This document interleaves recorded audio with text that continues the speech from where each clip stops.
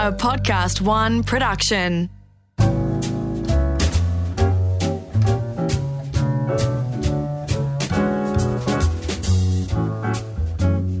Hello, I'm Gary Megan and welcome to A Plate to Call Home, where we explore the stories behind the food that we all love. Today I have a wonderful woman in the studio by the name of Stephanie Alexandra. This woman's contribution to the industry in Australia has no equal. If you don't know her name, then you must have been hiding under a rock. She's written so many cookbooks I can't keep count, and one book alone, A Cook's Companion, she sold over 500,000 copies. She's the founder of the Kitchen Garden Foundation, teaching Australian kids positive food habits that will set them up for life. She's been awarded the Medal of the Order of Australia for her contribution to the food industry. In fact, the list goes on and on. And what I love is her philosophy of simplicity, of beautiful food, of family, of table. They're healthy habits that we should all adopt for life. It's something that I'm still trying to master myself. She's one of the most respected chefs of our time, and it was an honour to sit down and have this chat with Stephanie Alexandra. I was sitting down yesterday, and the first question I wrote down was, who sat around your kitchen table when you were little? When I was little, when I was 3 or 4, it would be my mother, my father, my grandfather, my paternal grandfather, and my sister, who would have been a baby. And what did that look like? What did it smell like? What did it feel like? Well, it was pretty. I don't have huge memories of when I was about 5 or 6, but I lived in Essendon at the time. My father was working for the government, the federal government, and so he used to spend Monday to Friday in Canberra. And in those days, you didn't fly to Canberra; you were driven to Canberra. He had a chauffeur that came to take him. He was a parliamentary secretary. Right.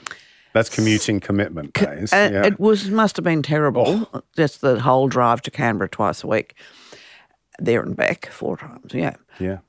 So home was pretty simple, and my mother always loved to cook, and her cooking, I didn't realise when I was 5 or 6 probably, but by the time I was 8 or 9 or 10, I certainly was aware that cooking and what we ate was incredibly important to my mother.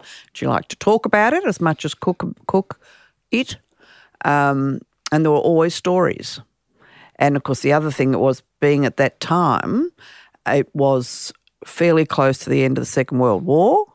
My parents became very involved in welcoming refugees to Australia, which were mostly Jewish people who had escaped Hitler's ghastliness, so that as I was a teenager, many of the people who joined our table were friends of my parents who were Austrian or Polish or Czech, and that was interesting and unusual. I mean, important, but not many of my school friends had that sort of international cosmopolitan influences being so early in their lives. We are talking now early 50s. Yeah.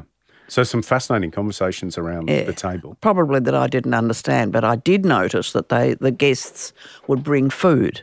They always brought food, so that you would have a poppy seed cake or a walnut cake or a liqueur with gold flakes floating in it, or, and so, it was pretty wide-eyed stuff. Yeah. Can you remember, obviously you've mentioned a couple of things there, but do you remember, in terms of how your mum cooked, something very different that as a kid that you would have eaten that one of the guests would? Well, she was inspired by these friends, and she really sparked off their ideas and the fact that they did things differently.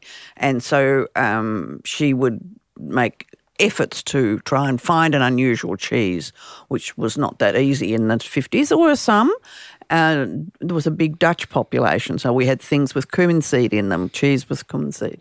And rye bread was common in our family. It still is.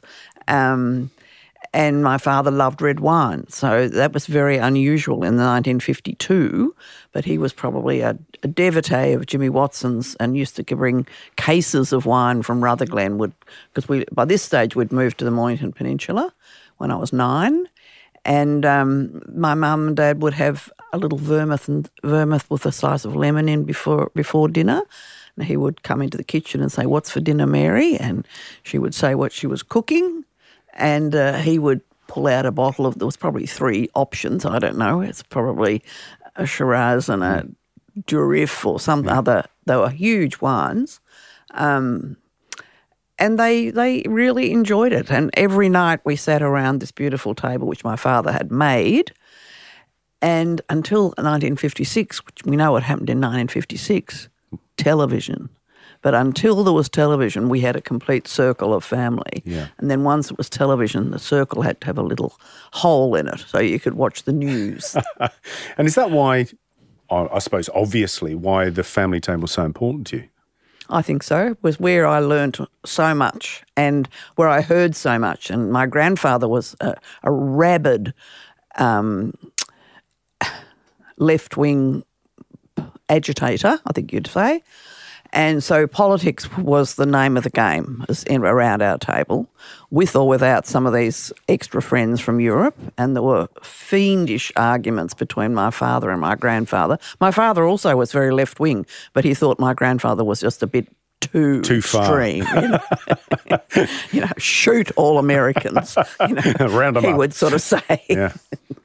So there would be a lot of table thumping, and my brothers found that very hard.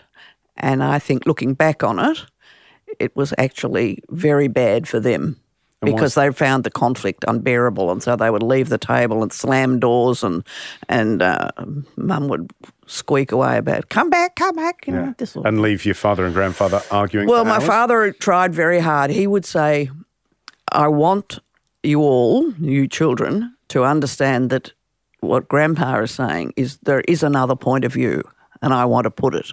So there would be he trying to be the moderate, my grandfather trying to revolutionise the entire world, and Mum sort of quivering in the background. Yeah.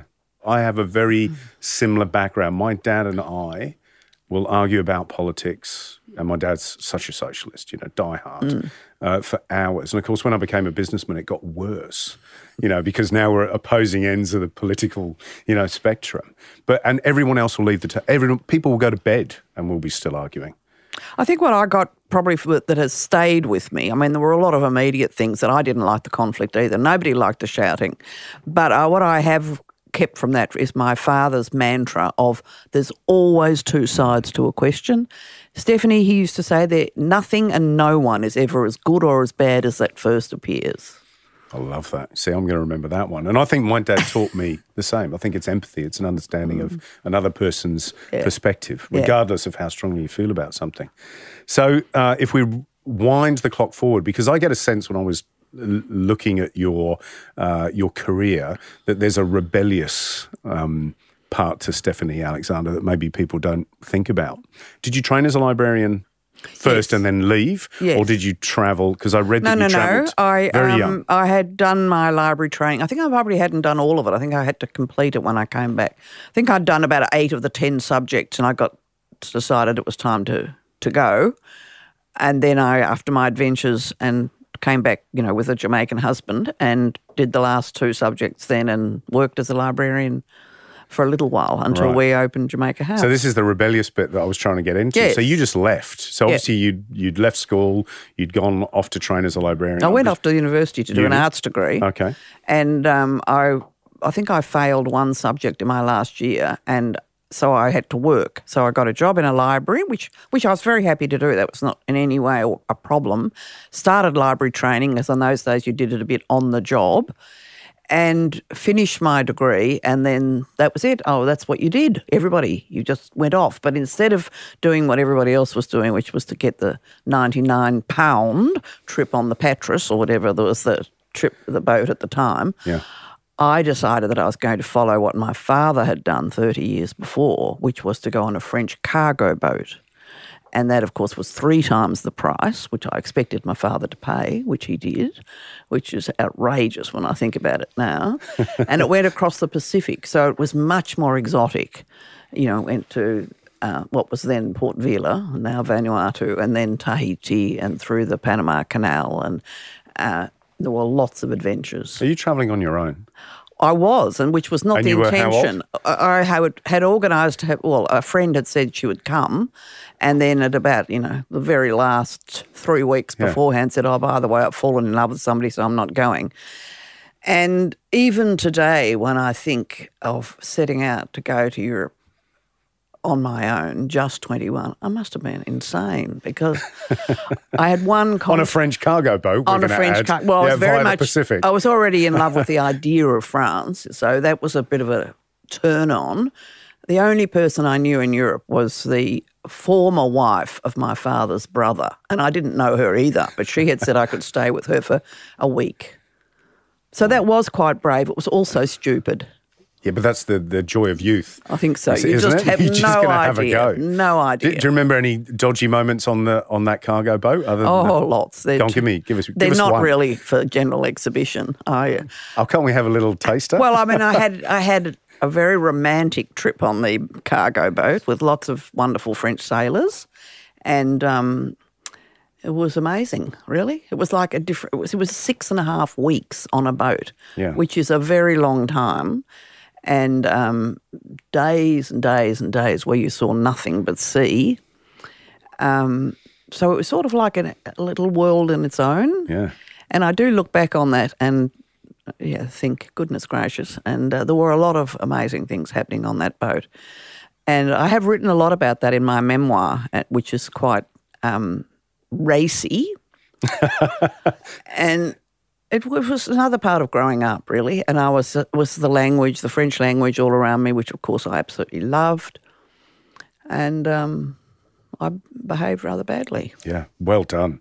See, I like that. We want to hear... I haven't read the memoir, I must be honest. You better read that. Gary. Now that you've tempted us all, everybody's going to go, write that one down, let's go and buy that. So you turned up in London? Turned up in London. Yeah. And my instincts were to get to France as quickly as possible. Yeah. And so I got a job as an au pair. And so I very quickly headed back to Paris. But the au pair job was not in Paris, it was in Versailles. And I lived with a family. And that was another amazing experience for 4 or 5 months. You'll have to read the memoir. Can't possibly talk about it. Yeah, we can't do the whole memoir here. But we can tease it. Then I went back to London and got a job in the BBC in their library, and that was another fantastic experience. And I think I had, one of those fairly stereotypical years in London, living on nothing, being paid £4 a week and working very hard. And I had a second job as an usherette at the Notting Hill Classic, and good life experience stuff after being a fairly well-supported, middle-class family in Australia, and I really was living on nothing. So where did the food inspiration come from? At what point? I was already into food. So the reason for going to France was I was in love with the language, and I loved the art and all the stories I read, which were no doubt highly coloured, of romantic lives of great impressionist painters and things, and I thought, this is what France was all about. But I was very interested in food, and I had become very interested in food in Australia, and I talked a lot to Mum. I cooked meals at home. I put on made special evenings for the family or for a boyfriend or whatever. So it was already very thoroughly entrenched as a major interest of mine. And when I'd gone to the university, I was living in a residential college, and I'm well known for having railed against the food in the college and made public speeches which infuriated the principal of the college, who kept saying, we did our best. And I kept saying, incredibly arrogant of me, but anyway, I kept saying, we're adults, and we're being asked to eat at lunchtime white bread and jam served in an A10 tin. This is not what we should be eating. I wasn't very popular, really. Yeah, but outspoken grandfather and father, it was bound to have passed on somewhere, and it found its first outlet over white bread and jam. Yeah. I like it. So what do you think that France galvanised in your mind about food? It reinforced the fantasies in almost every one of them. The family that I was with just had one small child, so mum and dad and small child. Both parents worked, obviously, because why they needed an au pair. And every evening, they worked in Paris, so every evening they came back and there was a division of labour. Monsieur used to make the salad dressing, just was an absolute ritual.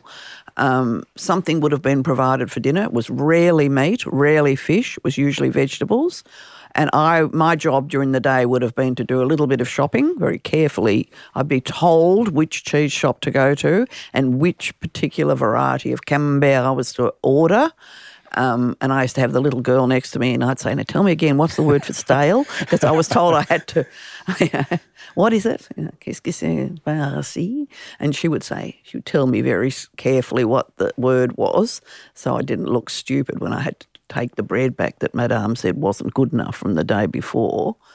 That was pretty scary. But, they ate together every night. The food was important. And everywhere I went, you could see the food was important. That's why you took the bread back if you felt it hadn't been perfect, and why you stood happily in a queue while the shopkeeper had a conversation with every customer and nobody was impatient. They just waited because they knew those exchanges were incredibly important. Yeah. And I then went back to France after my BBC stint as a teacher of English conversation into a school for a year. And again, the difference between what those kids who were learning to be primary school teachers, they're probably 18 or 19 or something, what they were fed for lunch. There was a chef in the kitchen, and a little carrot salad, a little pork chop, bowl of green salad, then a bowl of fruit put on the table. I mean, it was simple, but it was perfectly cooked and done with a certain ceremony, and that's what I loved. And that's what I still love, that things are done correctly, not fancy, but fresh and beautiful, and having time to enjoy it. I'd never put a plastic container on the table, ever. I would never buy butter in a plastic container, ever. I think those things are an offence. I like it. Yeah, I like it. And I like the fact that more and more people who are listening to this are interested in the same thing. My daughter went to France on exchange last year, and the first thing she said, and she comes from a foodie family, we've sat down and had that meal time is the most... Even my wife would go, why do you insist, that the television's off and that we sit down at that table? And we've done it for every day, I think, of Jenna's life, and she's 18 now. But she went to France. She said, Dad, first thing I noticed, 2 hours for lunch at school. Yeah. So they all go to school and they're buying things like, cannelé and a little cup of coffee, for example, but they're going out for lunch for 2 hours. And I said, yeah, but it works beautifully. And the focus on food is a different level. Even now, when we think about how foodie we are amongst, Australians that care about it, not really by any comparison to that, is it? Absolutely not. And my experiences in France over the years, and I do try to go as often as possible, the best experiences are in the countryside where there's been less infiltration of McDonald's and everything that goes with it. And you'll still have in the country markets are still an absolute joy for me. And they actually used to, in the restaurant years when things could get really nasty and tough, a trip to France would bring back all the enthusiasm because I just would see how in the markets the ordinary people really cared about what potato they bought, really cared about whether the peaches were ripe. And it wasn't an affectation. They weren't wandering off to some super smart fruit shop to do it. This was what they did. So we found a little bit out about the kind of foundation of, what set you off on this path. But going into the restaurant business, I think in the 60s here in Australia. 76. Jamaica First House. One. Jamaica we House, don't have to 66. Talk about too many details, but that, seriously, it would have been a totally different Yeah, there were no black place. people other than Indigenous Australians. So you've got a Jamaican. You come back from London with a Jamaican husband, big, tall Jamaican husband with a black beard, and that was already bizarre. And I had to ring my mother from London to say, "Oh, by the way, I'm getting married next week, and my husband's going to be Jamaican." Oh, lovely," said Mum. Is that what she said? Oh, they were fine, but it was a surprise. And when we arrived back, Monty was very vague about what he wanted to do as a job, and he wanted to do some importing from Jamaica of foodstuffs, canned things, ackee and whatever. And I said to him, nobody's going to eat this unless they've been able to try it. Why don't we have a coffee lounge? Because coffee lounges were the big thing in the 60s. And so that seemed like a good idea. So and I said, well, of course, it'll have to be in Lygon Street. Oh, okay. Yeah, but he knew nothing about Australia apart from cricket. And so we opened a Jamaica House in Lygon Street and did serve all these things. And I wrote the menu, of course, and I had a wonderful time inventing quasi-West Indian dishes. And they weren't bad when I look back on them, really, actually. Stamp and go fritters and things. Anyway, so we did that, and it was absolutely a blast as far as the Melbourne public was concerned. I mean, it was incredibly simple food because the place we rented was hopeless, had a hole in the floor in the kitchen, I remember, right in front of the stove, which was inconvenient. Yeah. And then that first location probably only lasted about 18 months and nearly wiped both of us out. I had a 3-week-old baby, and Monty had a job in Hyatt where he started at 4 a.m. and finished at midday, so he could come back and then work in the restaurant. And so you can imagine it wasn't ideal. Yeah. So the idea of it and the reality of it, two totally different things. Which, of course, is a bit of a no-brainer now for you to talk to anyone who's thinking of going into a restaurant. I think you must be mad. Yeah. Well, I think madder in 60, when was it? 64? 66, okay. I wasn't born, 67, and I think I'm getting old, you see. The world looked different then. So did it break the bank as well? Was it a tough time? Absolutely. It was terrible financially. And the thing that saved the reputation of Jamaica House was that Monty found a terrific business partner, a Greek, and they had an absolutely marvellous partnership for the next, 20 years or something. The Jamaica House moved to various locations. Yeah. We had separated. We'd killed each other so bad. And, sad, really sad, a complete waste of a lot of good feelings and things, but it was just an impossible situation. Yeah, but the reality at the time, and, you don't see it at the time, do you? So what was the impetus going forward and then opening Stephanie's itself, the restaurant that everybody knows you for? I just think I kept on. Also, at that stage was starting to be that buzz about food, just starting the sort of nouvelle cuisine. It was a little bit later, that was 75. So, well, that's right, I opened Stephanie's restaurant in 76. Nouvelle cuisine in France was 75. Yeah. Already we were getting, stories coming back. There was a little bit of media in the way of food magazines, very glamorous European food magazines coming into the country. People were travelling a bit more, and you were hearing the names of Bocuse and all these people. And I just kept up with all of that because I was interested until at some point Mieta needed somebody to give them a hand on Sunday so they could give the chef a shift off. So I thought, oh, well, why don't I put my hand up for that? Which I did. And it was not much actually original cooking. I was mostly sort of continuing the content of what had happened during the week. But it was enough for me to get my feet back in a kitchen and sort of get seduced again by the rush of the adrenaline and the excitement of preparing and the occasional nice things said to you from somebody out the front. And so I got very inspired by that and thought, hey, I could do this. And they were up one end of Brunswick Street, and so I sort of walked down the other end of Brunswick Street and sort of convinced myself and a friend at the time who had nothing to do with food but always liked a new project that I could take on this restaurant. And that was the start. So that was in Brunswick Street in 1976. I love making this series, and I hope that you love listening too. If you do, subscribe and send us a message, because believe it or not, we actually read those messages. What we want to know is what you think about the show, more importantly about the conversations that we have with our guests. We love hearing from you. That's what I'm trying to say. You can do that on Apple Podcasts, Podcast One Australia, or wherever you listen. And if you're feeling like it, maybe even recommend the show to a friend. You never know, they might find it as delicious as you do.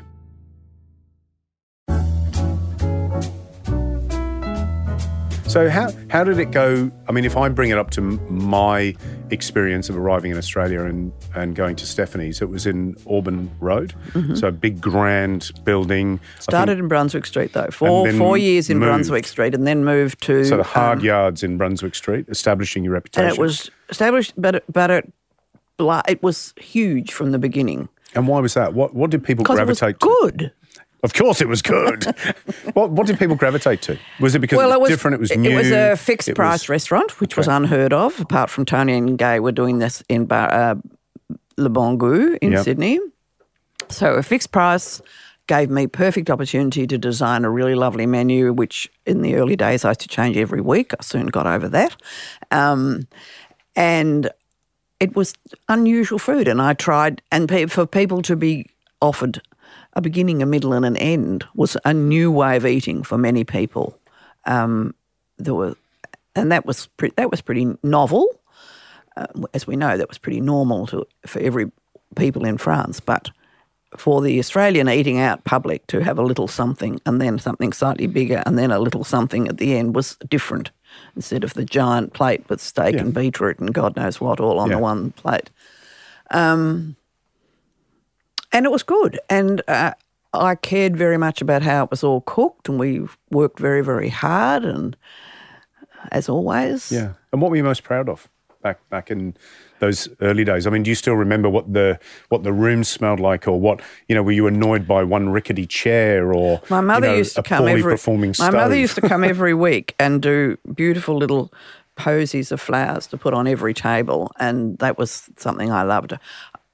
I bought linen from Liberties. I mean, for goodness sake, what you talk about cost? Absolutely ridiculous. But they would have been spectacular. They did look very pretty. Yeah. So there was no expense spared to do beautiful things, and that's gone on being a characteristic. Even at the second Stephanie's, I had a glass blower make beautiful handmade salt dishes because I loved them, and because I just wanted it to be a place that was a pleasure to go to. Yeah. Did you feel like a trailblazer at the time? Yeah. Or did you feel? Oh yeah. I thought I'm really showing them. Is that what has driven you always? I hope not, but there's certainly been a bit of that. Decent wine glasses. You can't believe when I first started, some of the grand restaurants, probably not Two Faces, but were serving wine in just daggy little Duralex glasses. Mm. So there was a need for a general lift of standards about having a wonderful dining experience. And from my memory and odd things that I remember people saying when I first came here, and that was back in 91, that was things like getting growers to grow tomatoes or fennel or import particular wines. Salads and beans were my two big things. Yeah. Asking a grower to pick salads when they were small, which, I had no concept really about what I was talking about as far as making them lose money. But on the other hand, I was also prepared to pay for it. I never argued about the price. My then husband used to tear his hair out at the sort of extravagances, as he saw it, that I indulged with saying to people, that's fine, I'll pay for it, or we'll take all of it, and that sort of thing. I was very aware that if you were asking somebody to do something special, you couldn't just do it 1 week and never do it. I mean, I hear from my friend Maggie that sort of thing is what drives her daughter mad, who's a farmer and producing all sorts of wonderful things. A restaurant decides they'll put it on their menu for a month. Yeah. And then they don't order it again for 3 years or something. Of course, you gear yourself up. You cannot run a business on that basis. So somewhere along the line, there's got to be an understanding that you're also got a responsibility to the supplier. I always remember a very early conversation. I was working at Browns and having a conversation with a farmer who said, I've got a whole lot of tomatoes that essentially I'm growing for Stephanie and no one else. That's a long time ago. And I went, what's she got that I haven't got? What's she got him growing? But it's interesting because now we potter around the markets and we're picking up things like zucchini flowers and, all sorts of different mushrooms and beautiful asparagus of lots of different grades, hopefully grown in Australia in season. But that didn't exist. So you would have been really fighting a lot of problems all at once. Yeah. And then dealing with all the other stuff that you got to deal with as a restaurateur. Indeed. Favourite times? In the glory days of Stephanie's, when you hit your straps and gone, Oh, a great service is nothing like it. The food's going out beautifully, and nobody makes a mistake, and you look at it and you say, this is really lovely. I used to often work at the pass, or I'd do on the entrees where I could see what was happening with the main courses, and it could be fabulous. And I also loved at the end of service, like about 10:10, when all the mains were gone, or nicking upstairs, because for a long time I lived upstairs, dropping all the evil chef's gear, jumping into a pair of silk trousers and a silk T-shirt because I was hot and sweaty, going down and sitting in the restaurant with Dure, who was then running the floor. And that was marvellous to watch Christophe floating around the floor, and the rhythm of the dining room gave me a lot of pleasure, watching how everybody was happy and smiling. And it's a nice thing to be able to do, and actually a lot of chefs, a lot of restaurateurs don't do that. They don't have the pleasure of their own restaurant. And they need to eat their own food. Eating their own food And they need in to eat their own food sitting at a table, not picking it off a plate that's come back to the pass. It's interesting, and hopefully you won't be offended, and I thought about it. Do I tell her this or do I not? Yeah. But when I worked in London, I worked at the Intercontinental at Hyde Park with Peter Kronberg.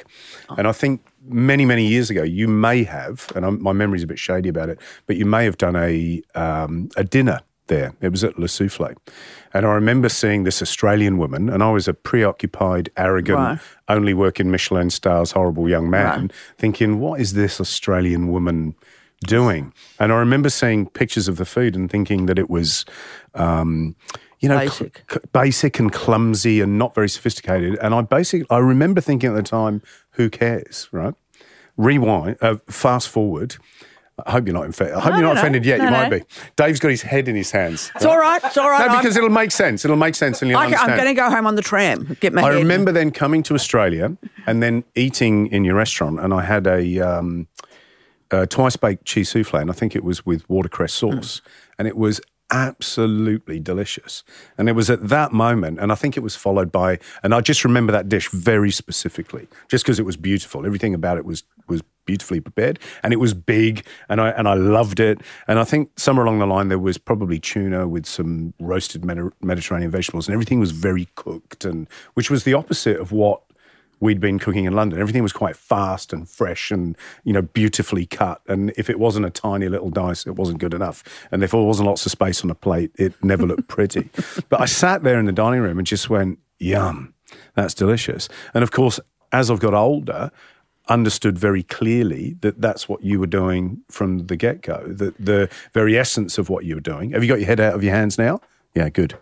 Because it's made sense as I got older that, of course, the best restaurants it doesn't matter what it looks like, it can be, there's an old saying that I use, which is perfect delivery, imperfect experience, which I got from someone, which means everything's fantastic, seemingly so, but it didn't really touch the soul.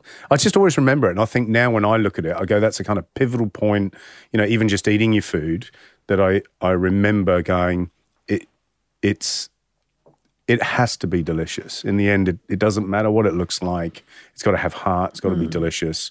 And I'm still guilty of when I do dinners, when I'm travelling and I do dinners, I put far too many things on a plate, and I have to really work hard at taking things off. Sometimes I still do that too. And just go, stop being so fancy, because in the end, the nice bit is the mash and gravy kind of, as when you hyphenate it. That's right. So why did you close the restaurant? Oh, lots of reasons. Mostly we were in the middle of the 90s recession, and the demand for that sort of full-on dining experience was definitely lessening, so we were having less patrons. It was an extremely expensive operation running Stephanie's restaurant on 2 levels I had something like, we served about 140 on a Saturday night, in about 4 times the space that would now be used to serve 140 people. So the waiters running up and downstairs. And so it was a very, very cost-heavy establishment. I didn't have ever a proper appreciation of the bottom line, and I consider that to be an incredibly important failing of mine. So I was never cognizant of just how badly I had structured the financial thing of the restaurant. Dure and I fell out as partners. That was important. That once you didn't have that support. And Was that part of the financial strain, amongst other things? Or? Amongst other things, yeah. And I think I just felt that I couldn't do it at the same level anymore. I felt that it's at its best, it had been a very personal restaurant, and really at its best when I was in the kitchen, even if I wasn't on the pans, I was just there watching, no, take that off, do that sort of thing. Once I no longer got enjoyment out of doing that, it somehow seemed different. Plus my marriage fell apart. And I had to, every stress you could possibly imagine all at the same time. So I had to do something. And so it was, of course, impossible to sell it because nobody wanted to buy Stephanie's restaurant. So I had to do the truly dreadful, but in a way probably helpful thing of stripping the restaurant down and selling it at auction, bit by bit. Yeah, I remember that. And the important thing for me, and I think it's probably a good thing to say publicly, is because I had written The Cook's Companion, I was able to pay off every cent that everybody owed anybody, including my father, including the bank. And so I could walk away and say, I've done this very well for 21 years. Nobody has got any grievance with me financially. See you later. I mean, as a restaurateur, or what, I've sold my restaurants now, but the relief of being able to settle a debt or not having that over your head is something that you can be proud of, obviously. How did you when I deal with that? Settled the books, it was a fantastic feeling. I also owed money to my father, who had invested in me all that time, and I've only found out many years later that my siblings were a bit anxious about this because he'd really put his modest amount of investment, super, I suppose, into supporting me. And although I was paying interest on it, it was at a lower rate, et cetera, et cetera. So it was fantastic to feel that I was able to clear that as well as all the bank.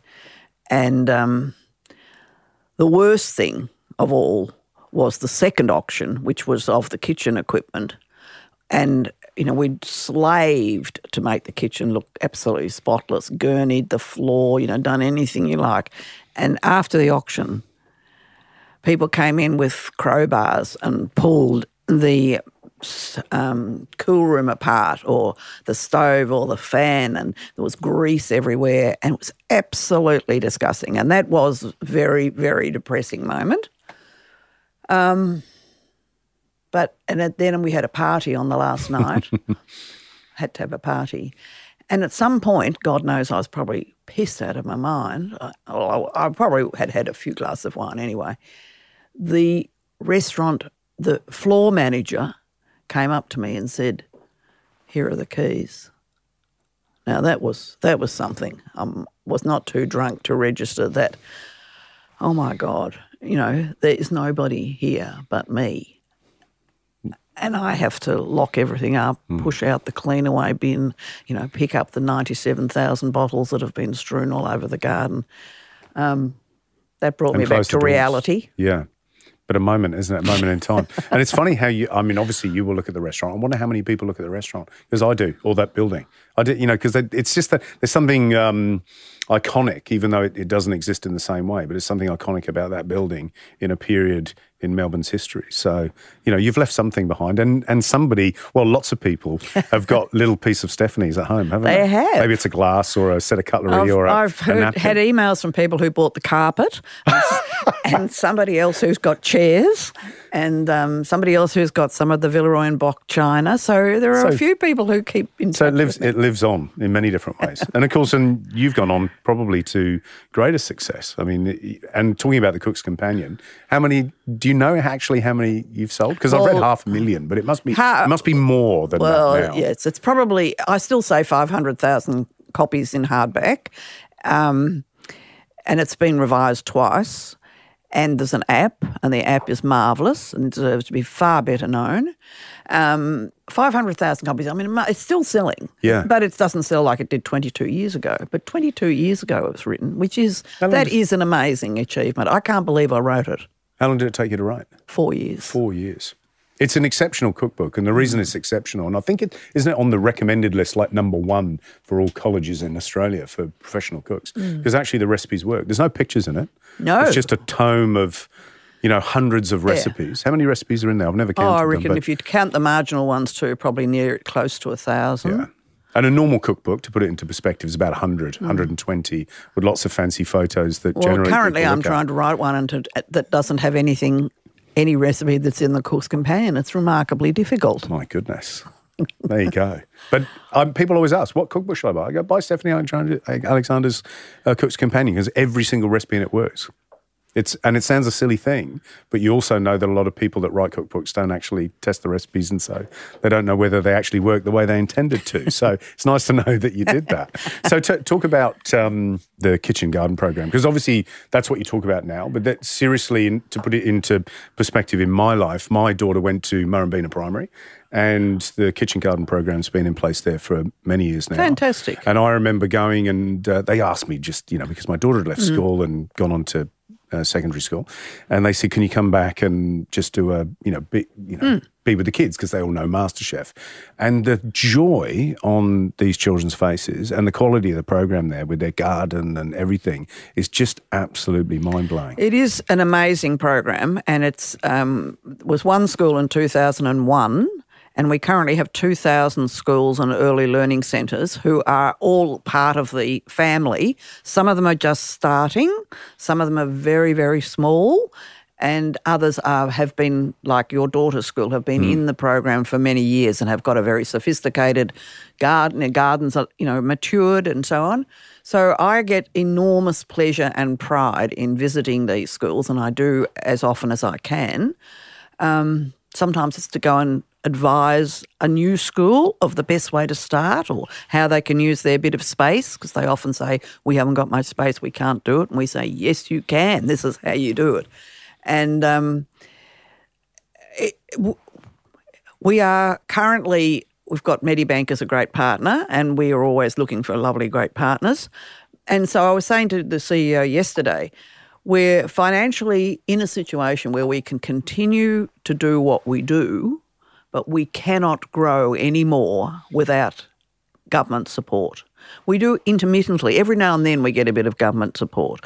But I believe in my heart that this program is so important that it should be part of every child's primary school education.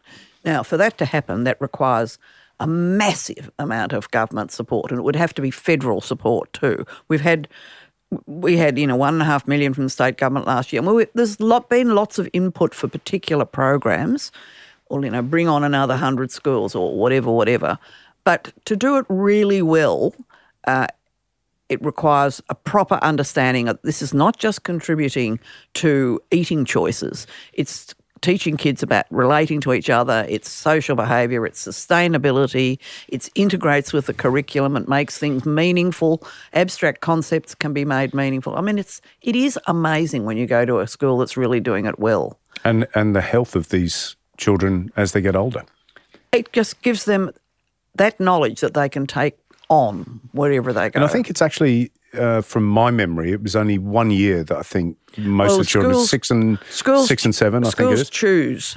We like them to do it for 2 consecutive years, and we think the optimum years are probably years 3 and 4, but we have had to become more flexible and less dogmatic, and we now say a school has to decide what works best for them.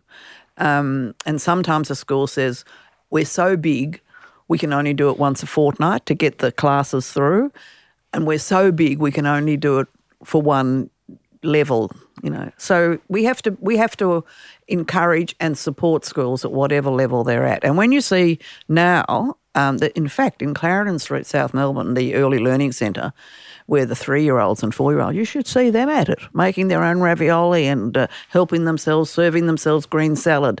I was there recently. Amazing. Yeah, mind-blowing. And actually, when you put it into perspective, because I think, people that are listening to this love food. That's what the whole point of tuning into this podcast. But there are a lot of people out there that don't love food. And so the average diet, the average, kid out there is not exposed to anything great at all. You know, our diets are poor, our choices are poor.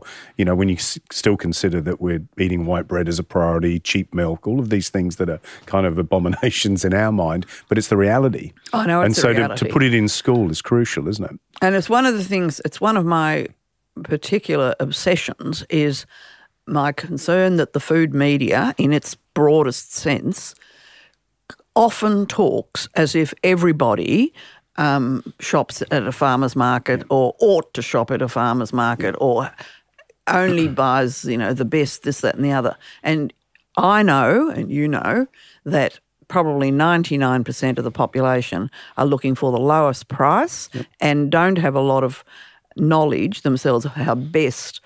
I mean, if I had had no money at all and lived on the pension, I'm sure I would still eat well because I know how to do it.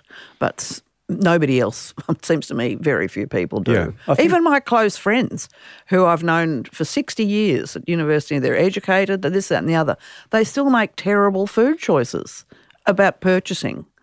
Yeah. You know, well, I think they did a bit of research into how many people cook at home, how many people sit down in front of the family table. And lots of people go, yeah, we sit down in front of the family table. And actually, when you start digging in, it actually means they're sitting down watching TV, having a bowl of pasta. Now, or did have you a cook pizza delivered. Yeah. Or did you cook the pasta? And then digging in a bit further, they realised that they were buying a pasta sauce and the pasta. So their definition of cooking was actually reheating the sauce, boiling the pasta and putting it together, which is quite a shock. And I think most people that are foodies have no idea that, you know, if you face, especially if you don't have a lot of money, and also depending on where you live in Australia, that is things true. are very, very different. I think where you live is not talked about nearly enough. I think if you live in a regional big town, that's one thing. But if you live in a country town, you're very restricted about the things that you can. Your access to fresh food and the you cost may be of able fresh to, food. of course, to grow. You may be able to grow some food a bit more easily than somebody in, I don't know, Malvern, maybe. Do you have some stories that you tell all the time out of that program, like kids that have maybe got older now that have been through the program, things that you cherish? I did have one parent, this is a fairly extreme story, but she said her daughter was anorexic and she was in the class and nobody put any pressure on her to eat. As with a lot of anorexics, in my experience, was cooked with a few of them. They love being around food. They love cooking food. They like handling it, just don't want to eat it. And this little girl, after a certain, I don't know, weeks, months in the class, started to taste things. And her mother said, this program has done more for my kid than 3 years of therapy. You know, that I don't know what that means really, excepting that for us it was a wonderful, warm story. But we do have a lot of stories much of kids who are a bit nervous about green things and parents who say, well, of course, my child doesn't eat vegetables. And we say, well, that's interesting because he's just having second helping of a pasta stuffed with silver beet, you know, which he grew, which was grown in the garden and which he's helped pick and helped chop. And he's loved using the knife and he's really enjoyed making the stuffing and they've loved rolling up the pasta and now he's loving eating it. Yeah. So is there a thing that you think that people misunderstand about you or there's a misconception about Stephanie Alexander? Oh, yes, because I always come across as extremely fierce. And you are fierce. Fierce and argumentative. And in fact, I am terrified a lot of the time and I'm a very shy person. I find I'm introverted and shy, but I do come across as fierce in food situations. If we asked a few of those chefs back in the day, though, would they tell you the truth? Were you really fierce? They'd say she used to stamp her feet and then we knew we were in trouble. We used to joke actually on MasterChef when we came up. We go, ooh, we're slightly terrified because Stephanie's coming. But you're always the most delightful and wonderful person to have. But it was, I think, that we used to go, she always looks fierce, but she's lovely. Why do you come across as fierce, do you think? I think it's a protective thing. I think I want to sound opinionated. I want to sound as if I'm absolutely certain about what I want or know. And, of course, I never am. I'm usually dying inwardly. I wonder if that's really the right question or should I have... You mentioned earlier that you went through a period, maybe I heard it incorrectly, but you were talking about a period where you're being quite arrogant about what you were doing or, you know, with the type of cooking. Maybe the friends that you were surrounded by or the people that we look back on and go, well, they were the alumni of the cooking world back then. Did you go through a period where that fearsome kind of reputation was I don't know whether earned? fierce is right there or just opinionated. You know, I had done a lot of thinking about a lot of those things, and so I had very strong opinions about them, and I would put them forcefully. And I am inclined to put things forcefully. And are you less apologetic? My dad says this. He's less, and I am too now, less apologetic as you get older, because in the end you get fed up with listening to the same thing over and over again, especially if you feel very strongly about something. I think I'm still pretty direct about things. I think there are times when I could be a lot more tactful, or sometimes, you know, there are people who say, I wonder if you would mind, whereas I'd say, do it. It seems to me like a waste of time to go through all the, I wonder if the niceties. Yeah. Can you think of something in the past, or it could be recently, it doesn't matter, that you're exceptionally proud of, that you pleased to hang your hat on? I think almost everything that I've done in the sense of an achievement or a project I'm proud of. And I think I've done them all extremely well, often at personal cost. That's true. But I've always, Jamaica House, I was proud of that. Started something that, you know, really changed Australia. Stephanie's Restaurant, very proud of that. And all the people that were influenced, I won't say trained, but influenced by what happened at Stephanie's Restaurant. That's a huge number. The Cook's Companion, a massive achievement. And once I'd started it, I had no option but to continue on until it got to the end. But I had no idea that it would have that impact. I knew I was doing something really important and good, but it was amazing, and it was a moment in time too. And now with the Kitchen Garden Foundation, I know that is incredibly important. With the Kitchen Garden Foundation, I feel that its future is out of my hands. I mean, I lobby and I sit with politicians and I sit on as few committees as I can organise, but our CEO represents us admirably. I wonder whether that will change in my lifetime. So there's still a question mark over that. Change in what way? I would like to see that every Australian child has the opportunity of being introduced to what good food is, how they can actually grow some of it, and how they can manage their own food life in a way that leads to health and happiness. Yeah. So to continue to grow, to be part of every school program in Australia and to be there for just like perpetuity. Like running around the Oval or whatever else part of seen as an important part of school life. I think it'd be a wonderful thing. I love this idea. I think we had Paul West on the program, and he said, if you don't cook, you don't care. And it's really stuck with me because I've just thought, you know what, I've become more, I think it's because I have time now. It's a difference between being a chef or a restaurateur where you're just preoccupied by lots of other things, and they're mainly commercial, and they're all sorts of the stuff that just gets you buried, and not thinking about things. And now I have time. Like even if I'm pouring milk into a glass or I'm taking a piece of meat out of the fridge, and I do start to think that we've got ourselves in a terrible state. People don't really know what they're eating. I think terrible things are done in the name of people that, in the name of the consumer. And we kind of give away all that power to someone else. Yeah, I think that's what I find. There's a lot to worry about in the world of food. I find it amazing that so many people don't tap into the joy that their food life can give them. And not just sharing it with other people, but I mean, I live by myself, so often I'm eating by myself.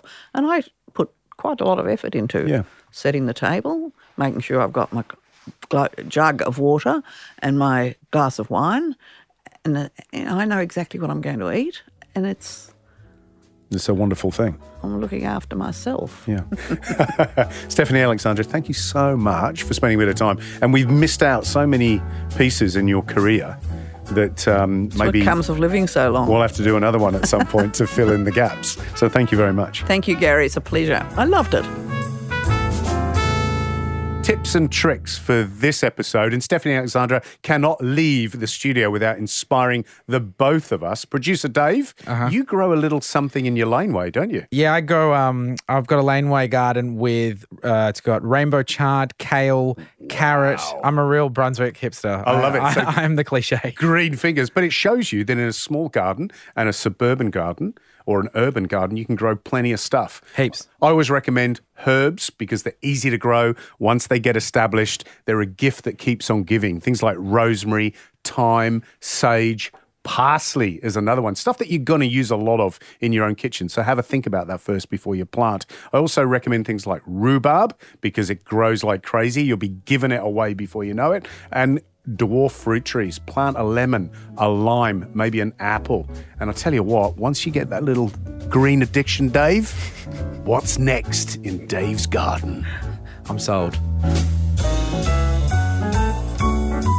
A Plate to Call Home is a Podcast One production produced by Dave Swolensky with audio production by Darcy Thompson.